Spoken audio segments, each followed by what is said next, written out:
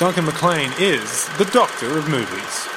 Hello everyone, I'm Duncan McLean and this is episode 28 of the Docter of Movies podcast. Today I want to chat about the latest film from Pixar, who are back to their imaginative best with Inside Out. In the last 20 years, no Hollywood studio has been as consistently original and imaginative as Pixar. In an era where kids' movies are so often dumbed down and seem guided primarily by merchandising departments, John Lasseter and his brains trust at Pixar allow themselves to be guided first and foremost by ideas. Their latest offering, Pete Docter and Ronaldo del Carmen's Inside Out, arguably represents the zenith of Pixar's bold originality, taking us inside the mind of a young girl. I'm joy. This is sadness. That's anger. What? This is disgust. And that's fear. We're Riley's emotions. Inside Out tells a very small-scale story. 11-year-old Riley lives a happy life with her parents in Minnesota, only to have it unsettled when her father's work requires the family to relocate to San Francisco. With no friends, a different house, and a new school, Riley starts to feel terribly homesick, but doesn't feel like she can talk about it with her parents. And that's all that happens in the movie. At least that's all that happens on the outside. For the key action in Inside Out actually takes place inside Riley's mind. In the control room of her mind, we meet anthropomorphized emotions: joy, sadness, fear, anger, and disgust. They work together, manning the control panel to coordinate Riley's responses to the world around her. It is here that Inside Out has similarities to Pixar's flagship franchise Toy Story, with both being centered on key characters whose primary concern is the happiness and well-being of a child. The most impressive aspect of co-directors Docter and Del Carmen's film is the way that they're able to present sophisticated visual metaphors which simply and effectively explain the way that memory, personality, subconscious, and dreaming all work. In this regard, Inside Out is sure to become a key text for introductory psychology courses in future years. The control panel becomes more sophisticated as Riley ages and becomes more emotionally developed, starting out as a single button when she's born, and by the film's end being upgraded to a large panel of knobs, lights, and levers. As Riley goes through her day, memories are captured in translucent orbs with colours that correspond to the relevant emotion. These orbs are stored on shelves in the control room until the end of the day when Riley goes to sleep, and they are sucked away to long-term memory for storage.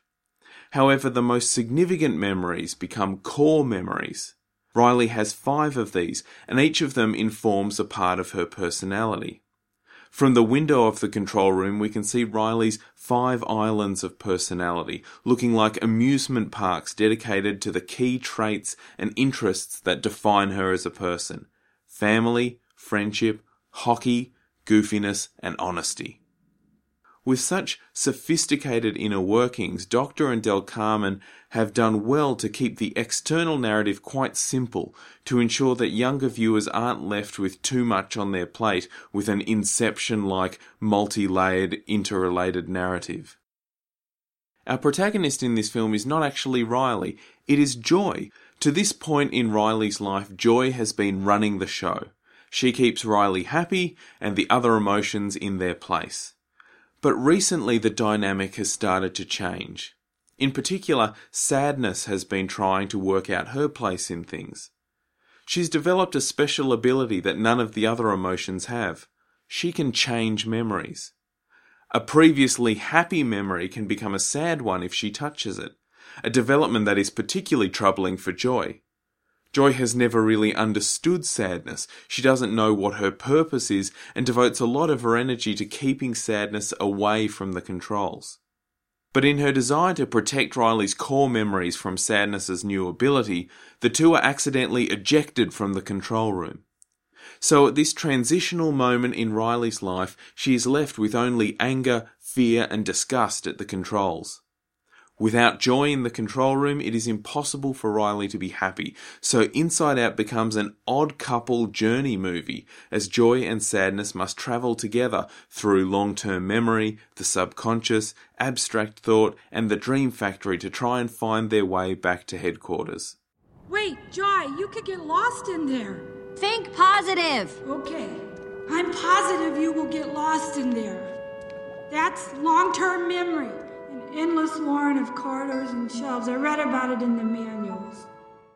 At its heart, Inside Out is a coming-of-age story, both for Riley, who is transitioning from childhood to adolescence, and for Joy, who has to learn that it is okay for Riley to experience other emotions. It is a film which will affect young and old alike, because Pixar doesn't make children's movies, they make family movies. That doesn't just mean kids' movies with a few knowing jokes for the parents that are intended to go over the heads of the little ones. The best family movies are experienced on entirely different levels by children and adults, and Inside Out is no exception. Kids will be enthralled by its adorable characters, bright colours, funny situations, and simple message about the balance of different emotions. Adults are likely to well up in response to its heartfelt reflection on growing up and its perfect capturing of that feeling of uncertainty at the beginning of adolescence when life stops being simple. Riley is acting so weird. Why is she acting so weird? What do you expect? All the islands are down. Joy would know what to do. That's it. Until she gets back, we just do what Joy would do. Great idea. Anger, fear, disgust. How are we supposed to be happy? While undoubtedly one of their most adventurous and ambitious films, Inside Out doesn't quite settle amongst the very best Pixar productions. WALL-E, Up, Toy Story 3.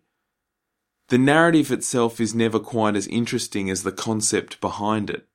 The film is at its most magical and engrossing in the first act, when all of the rules and structures of this world are being laid out and revealed. The story of joy and sadness trying to get back to the control room starts to drag a bit in the middle act.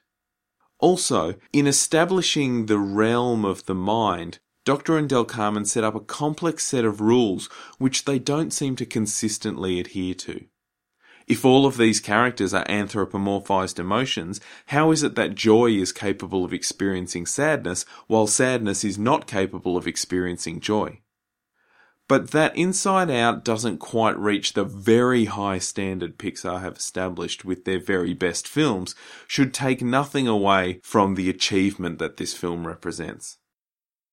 Inside Out is a film about growing up, about farewelling the simplicity of childhood, and developing an appreciation for the role that the full gamut of emotions play in bringing depth and texture to life, that manages to be both deceptively simple and deeply profound. 4 stars. As has become tradition with Pixar releases, Inside Out is preceded by a short film, a cute musical called Lava, about a volcano island longing for companionship. Inside Out is a Disney release and is rated PG for mild themes. If you're enjoying the podcast, a rate and review on the iTunes store is always much appreciated. Otherwise, you can find me on Twitter and Facebook at Docter of Movies, and find more reviews at docterofmovies.com.